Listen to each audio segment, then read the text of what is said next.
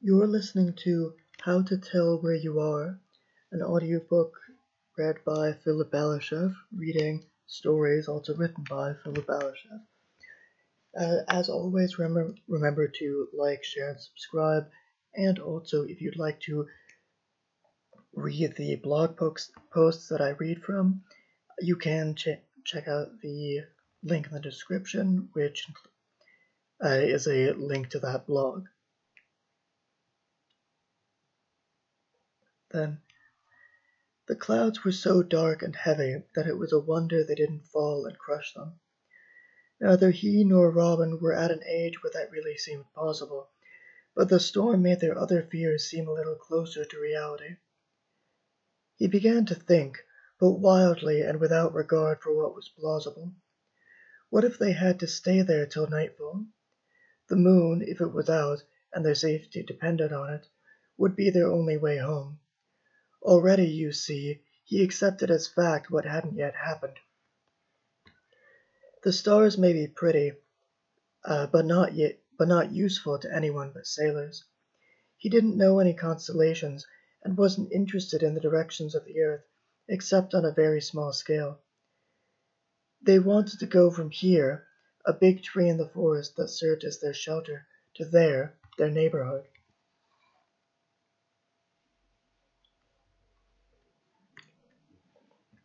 Robin thought the tree was oak. He thought most trees were oak, and liked how the word sounded. Will didn't care to guess.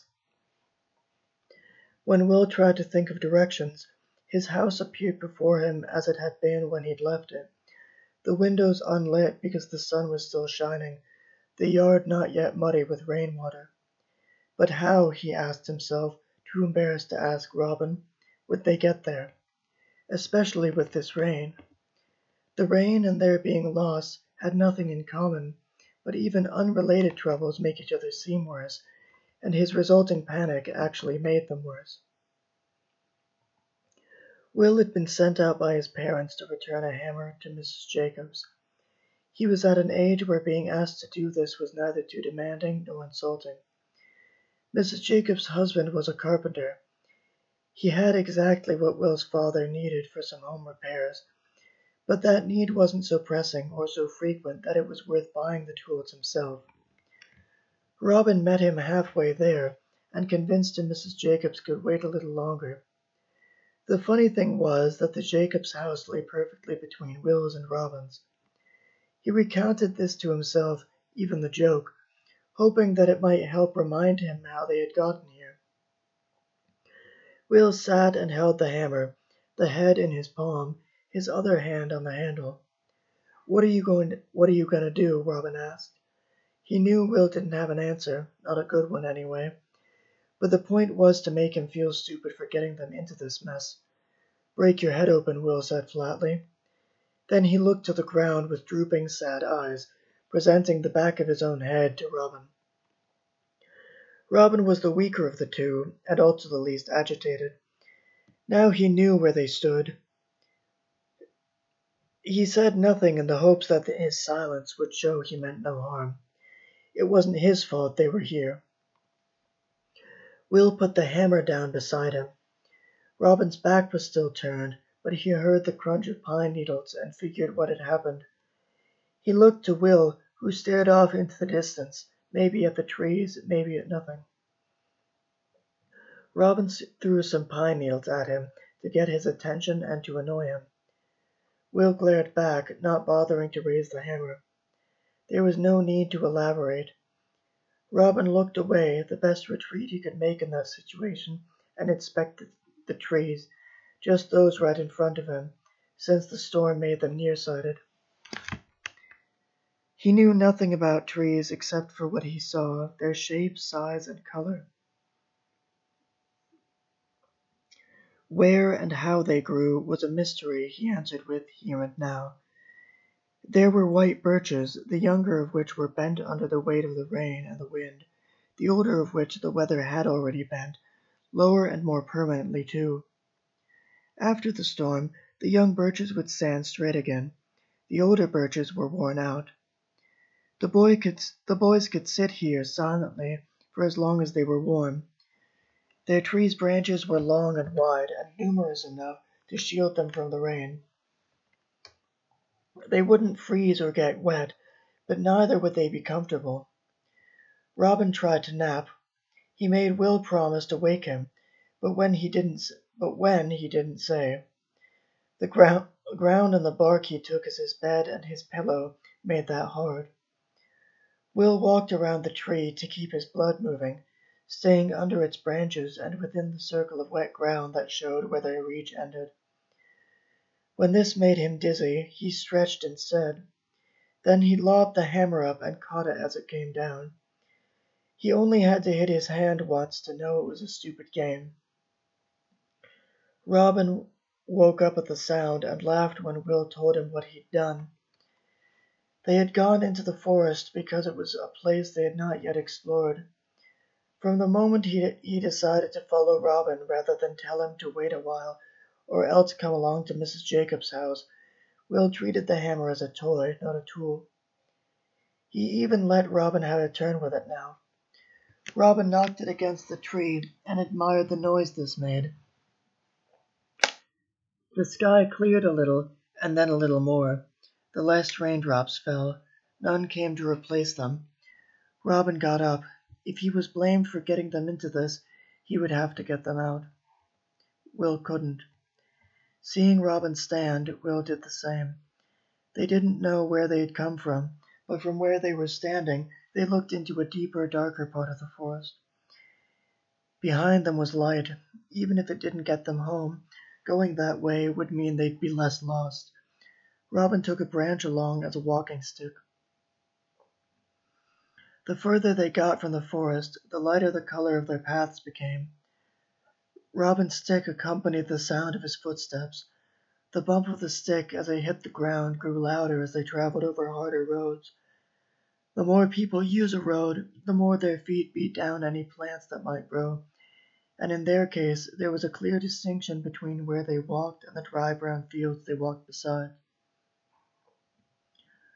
While Robin looked ahead, Will kept an eye on the clouds behind them, as if a storm could form just as suddenly as it had before, and follow them with human intent. Robin took their escaping the forest as a good sign, one he shared with Will, who was less pleased. "We're not lost back there," Robin said, as if Will just didn't understand what he had to be happy about. "We're lost up here instead," Will replied. They saw a street, and then a car came by. Their feet hurt no more than they had a minute ago, but now there was a chance they wouldn't have to walk. They debated the safety of hitchhiking as the car drove away. Another would show up eventually. They kept walking and held their thumbs out, though they weren't clear on what to do if someone stopped.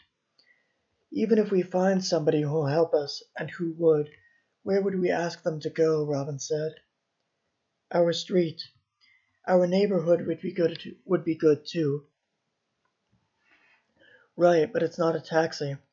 They're not going to go out of their way," Robin continued. "I know, I get it," Will said as he slouched and looked to his right. The landscape hadn't changed. "Well, we've been going the same way for a while." Their discussion was interrupted by another car. It slowed, as if debating how trustworthy they were, then made its decision and sped up. Wet streets be damned. Will looked for a stone to throw, finding none. A hammer was no good at this distance. The car escaped unharmed.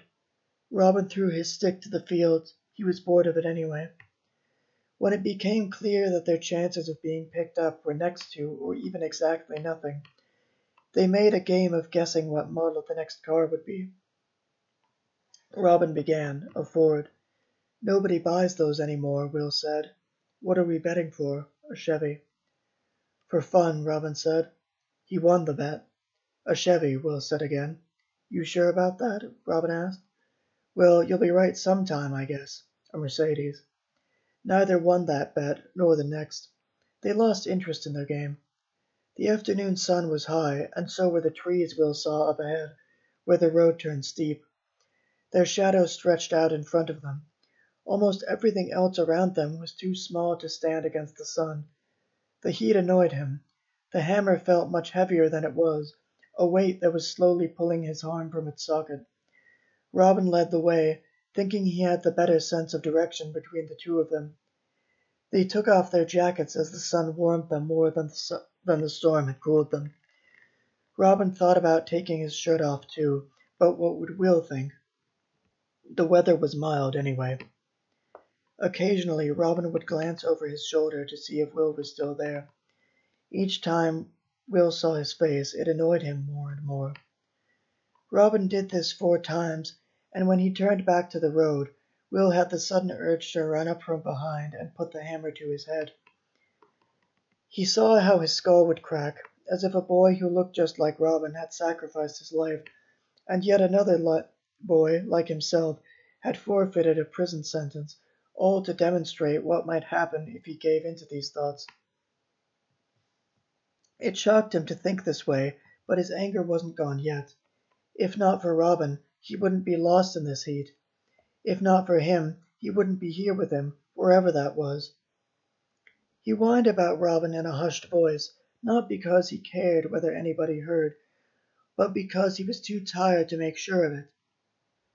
Robin did the same, but blamed the sun for being hot, and the forest, or at other times the storm, for getting them lost. As they went downhill, Will's feet hit the road with more force than usual, like he was deliberately stomping on his blisters. He blamed this on Robin too.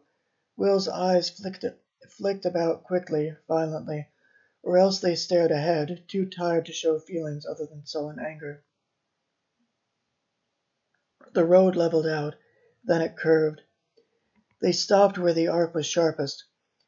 From there they could see so much more than the views to which they had grown accustomed: the sky, the road, each other, and the occasional car. They had, it turned out, taken the long way back.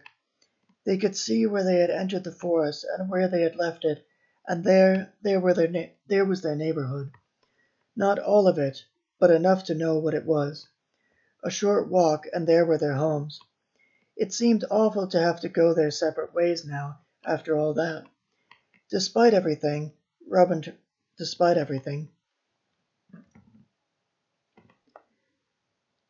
turned away, only for Will to grab his shoulder and to set him back again. "We still need to return the hammer," Will said. He was quick to anger and slow to make up, but whenever he did either, he meant it. They knocked. Mrs. Jacobs opened her door to find them a little out of breath and dusty, but otherwise fine. She invited them in. They accepted the offer with weak smiles.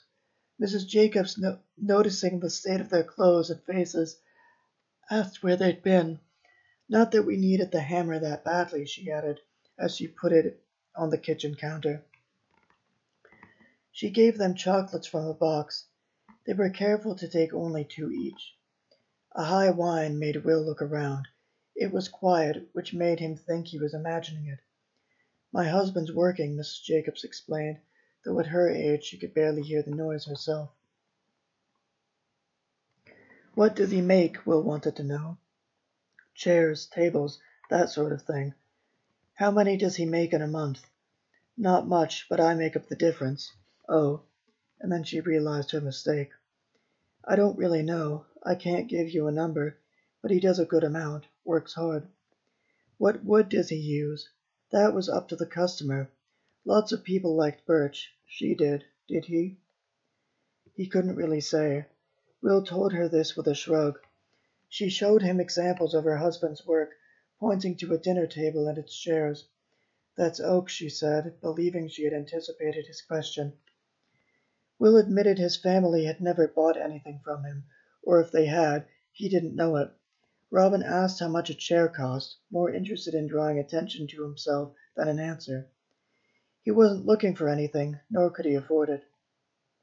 Well, it depends on what you want, really, but it's not that much." Unprompted, she said, "He's in the Carpenters' Union." Will wondered whether the union was for the county or the whole country. He didn't care to ask.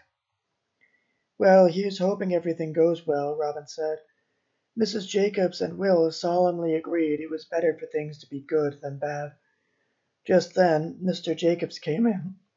He picked the hammer up off the counter, then put it back down. Will shook his hand, but didn't stay to make conversation. He wanted to go home. So did Robin, who followed Will's example when he said goodbye and thanked the Jacobs for the hammer. This time the boys really did part. The more time passed, the more the storm and their hike dominated Will's memory of that day. He hardly remembered what he had said to the Jacobs. His parents planned to help the Jacobs in some way. Though they did favors for others, they didn't like to be on the receiving end for very long without paying it back. Usually, it was only a matter of time before an opportunity arose. The problem with the Jacobs, although only Will's parents saw it as one, was that they were largely self-sufficient, except in what they ate and wore and where they lived and the electricity they used. They didn't need anything and had enough to help those who did. The only gift Will's family could make them was something they might want. Will's best guess was a cake, which his father criticized as being too much like a housewarming present. His mother agreed that that would be nice. She said he was a thoughtful boy and that he got it from her. Will said it was just the one thought, not a whole headful. She said he was being stupid. Now he agreed with her. It should be a chocolate cake, which Will believed almost everyone liked, and homemade. He went about selecting the ingredients at the supermarket with ridiculous care. Was this or that flour better? It was the same, a 10-cent difference, his mother said, laughing and smiling at how earnest he was. This, Will thought, was adulthood. A part of it, at least. Doing your best to help others and showing unmistakable gratitude when they did likewise, so they would continue to do so. Will and his parents brought the cake over to the Jacobs house the next weekend everyone was available. This was how they would repay, in a lump sum, the many small kindnesses which the Jacobs had done them. They set the cake out on the table in their backyard. Will's father cut it down the middle twice and gave his son a quarter piece. The rest of them pleaded him down to just half of that, and not everyone finished what they started. Most didn't, in fact, but let it lie on their plates as they took occasional bites. In the end, they wrapped it in plastic and put it in the fridge for later. Mrs. Jacobs found it necessary to tell Will why she did this. Not because she was fat, but because she wanted to stop herself from becoming fat. That had already happened, but he didn't address this. Her husband had no need for excuses. As the only child in his family and in the Jacobs house too, Will got what the rest didn't eat, meaning just the pieces they hadn't yet started on. He didn't like to eat second hand, as he put it. It would be wrong, his parents had said before they arrived, to leave too many or too few leftovers for their guests. This was yet another one of their worries about problems not worth the trouble of avoiding. He didn't even understand the principle which his parents took too far, that guests should be accommodated in just about every way, and just about every way possible.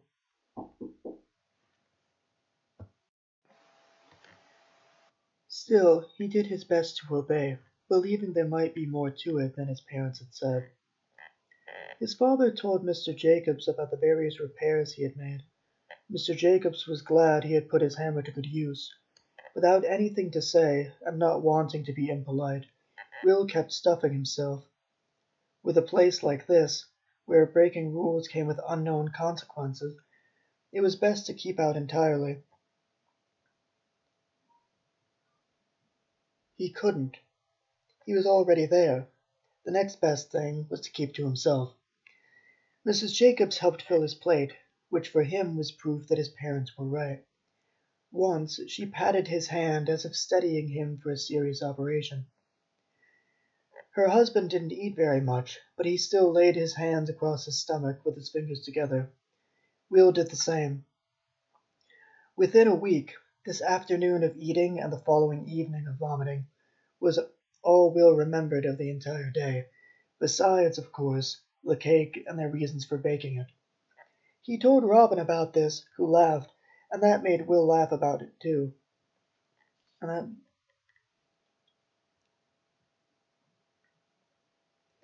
He wasn't ridiculous, it was the situation itself that they joked about. In the event that someone didn't repay them for their kindness, his parents first allowed a grace period during which uh, they waited to see whether they were rushing to condemn someone without reason. If their suspicions were proven right, they handled the matter by removing the person in question from their lives and taking back whatever help they had given them to the extent that this was possible.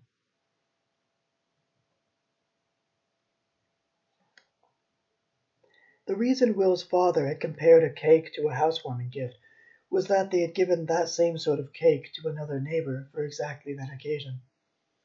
It went about as well as their last visit to the Jacobs did, except that their new neighbor didn't seem to understand that once your house has been warmed, so to speak, you should invite people back regularly, rather than once a month in the immediate aftermath, and then never again. The only revenge that they could get was calling the neighbors impolite to their faces, and other more impolite insults to their backs. Some of his parents' rules described natural feelings, compassion and revenge, for example, and set them in stone. That made sense to him. In larger circles, like his school, this tracking of favors was impossible except between friends, in which case it wasn't necessary. Robin had redeemed himself over the course of their walk by making an effort to get them home. Lending something to a stranger carried the risk of not getting it back. You wouldn't even be able to complain because you wouldn't see them again.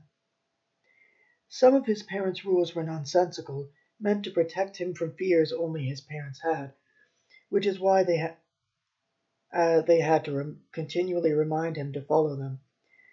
They didn't mind doing this. His parents thought the best of him, that he tried to remember and yet somehow always failed. Really, Will had come to regard some of their worries as unfounded. He kept this to himself. He was free to behave as he normally would whenever they didn't remind him or weren't there, and this freedom meant he didn't feel such a need to rebel. That feeling for total freedom, like the anger he had felt in the forest, at Robin and at their circumstances, would grow if entirely suppressed, and also if allowed to fully flourish. By doing these half measures, his parents got him to obey where and when it counted. None of this was deliberate, however. Remember, his parents thought he tried to obey completely. It worked that way in the forest, too. Will had been too focused on how he felt to talk himself down. His horror at what he imagined himself doing was all that had stopped him. It wouldn't have done any good to lie to himself about how he felt, but to let his anger overtake his senses and make him hurt Robin would have been even worse. Some day he might be honest with his parents about this. He hoped he would be able to explain it calmly. Will discussed this with Robin sometimes, and varied ever so slightly in the words he used and in the way he said them, each time refining just how he would do it. He wanted to show how ridiculous some of their fears were, without also insulting them. They did, after all, and this he demanded Robin understand. Meanwhile, no matter how much they might laugh at those worries, he had to know that. They walked the trail they had taken on their way back from the forest. Not all the way, not all of it, but far enough that Robin found his walking stick, or at least one very similar, and then they turned around. They didn't want to get lost there a second time. Robin whacked him with his walking stick, not hard, but it smarted.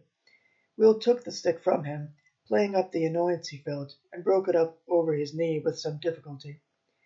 He allowed Robin to pout for just a second, then handed half of the stick to him and kept the other so he could hit back. When they had exchanged blows, both understood the game that Robin had proposed, and Will, by retaliating, had agreed to play. It was afternoon, about as late as it had been then, though now noticeably cooler. Their shadows grew a little every minute. Their parents insisted they wear jackets again, though those weren't thick enough to protect them from the sticks. The game stopped when both boys were too tired to continue, and they had broken their weapons on one another's body. They threw their sticks to the wayside, each knowing why they did this. As Will grew older, the type and number of rules his parents imposed would change, especially those he didn't understand. How, he didn't yet know. Robin had nothing to say about this. When they had found their neighborhood, they found somewhere else to go. That was How to Tell Where You Are, read by Philip Ballershap, and also written by Philip Ballershap. As always, remember to like, share, and subscribe. And again, if you'd like to read along, just subscribe to the blog that I upload these posts to. You can find a link to that in the description of this video. Thanks, and until next time.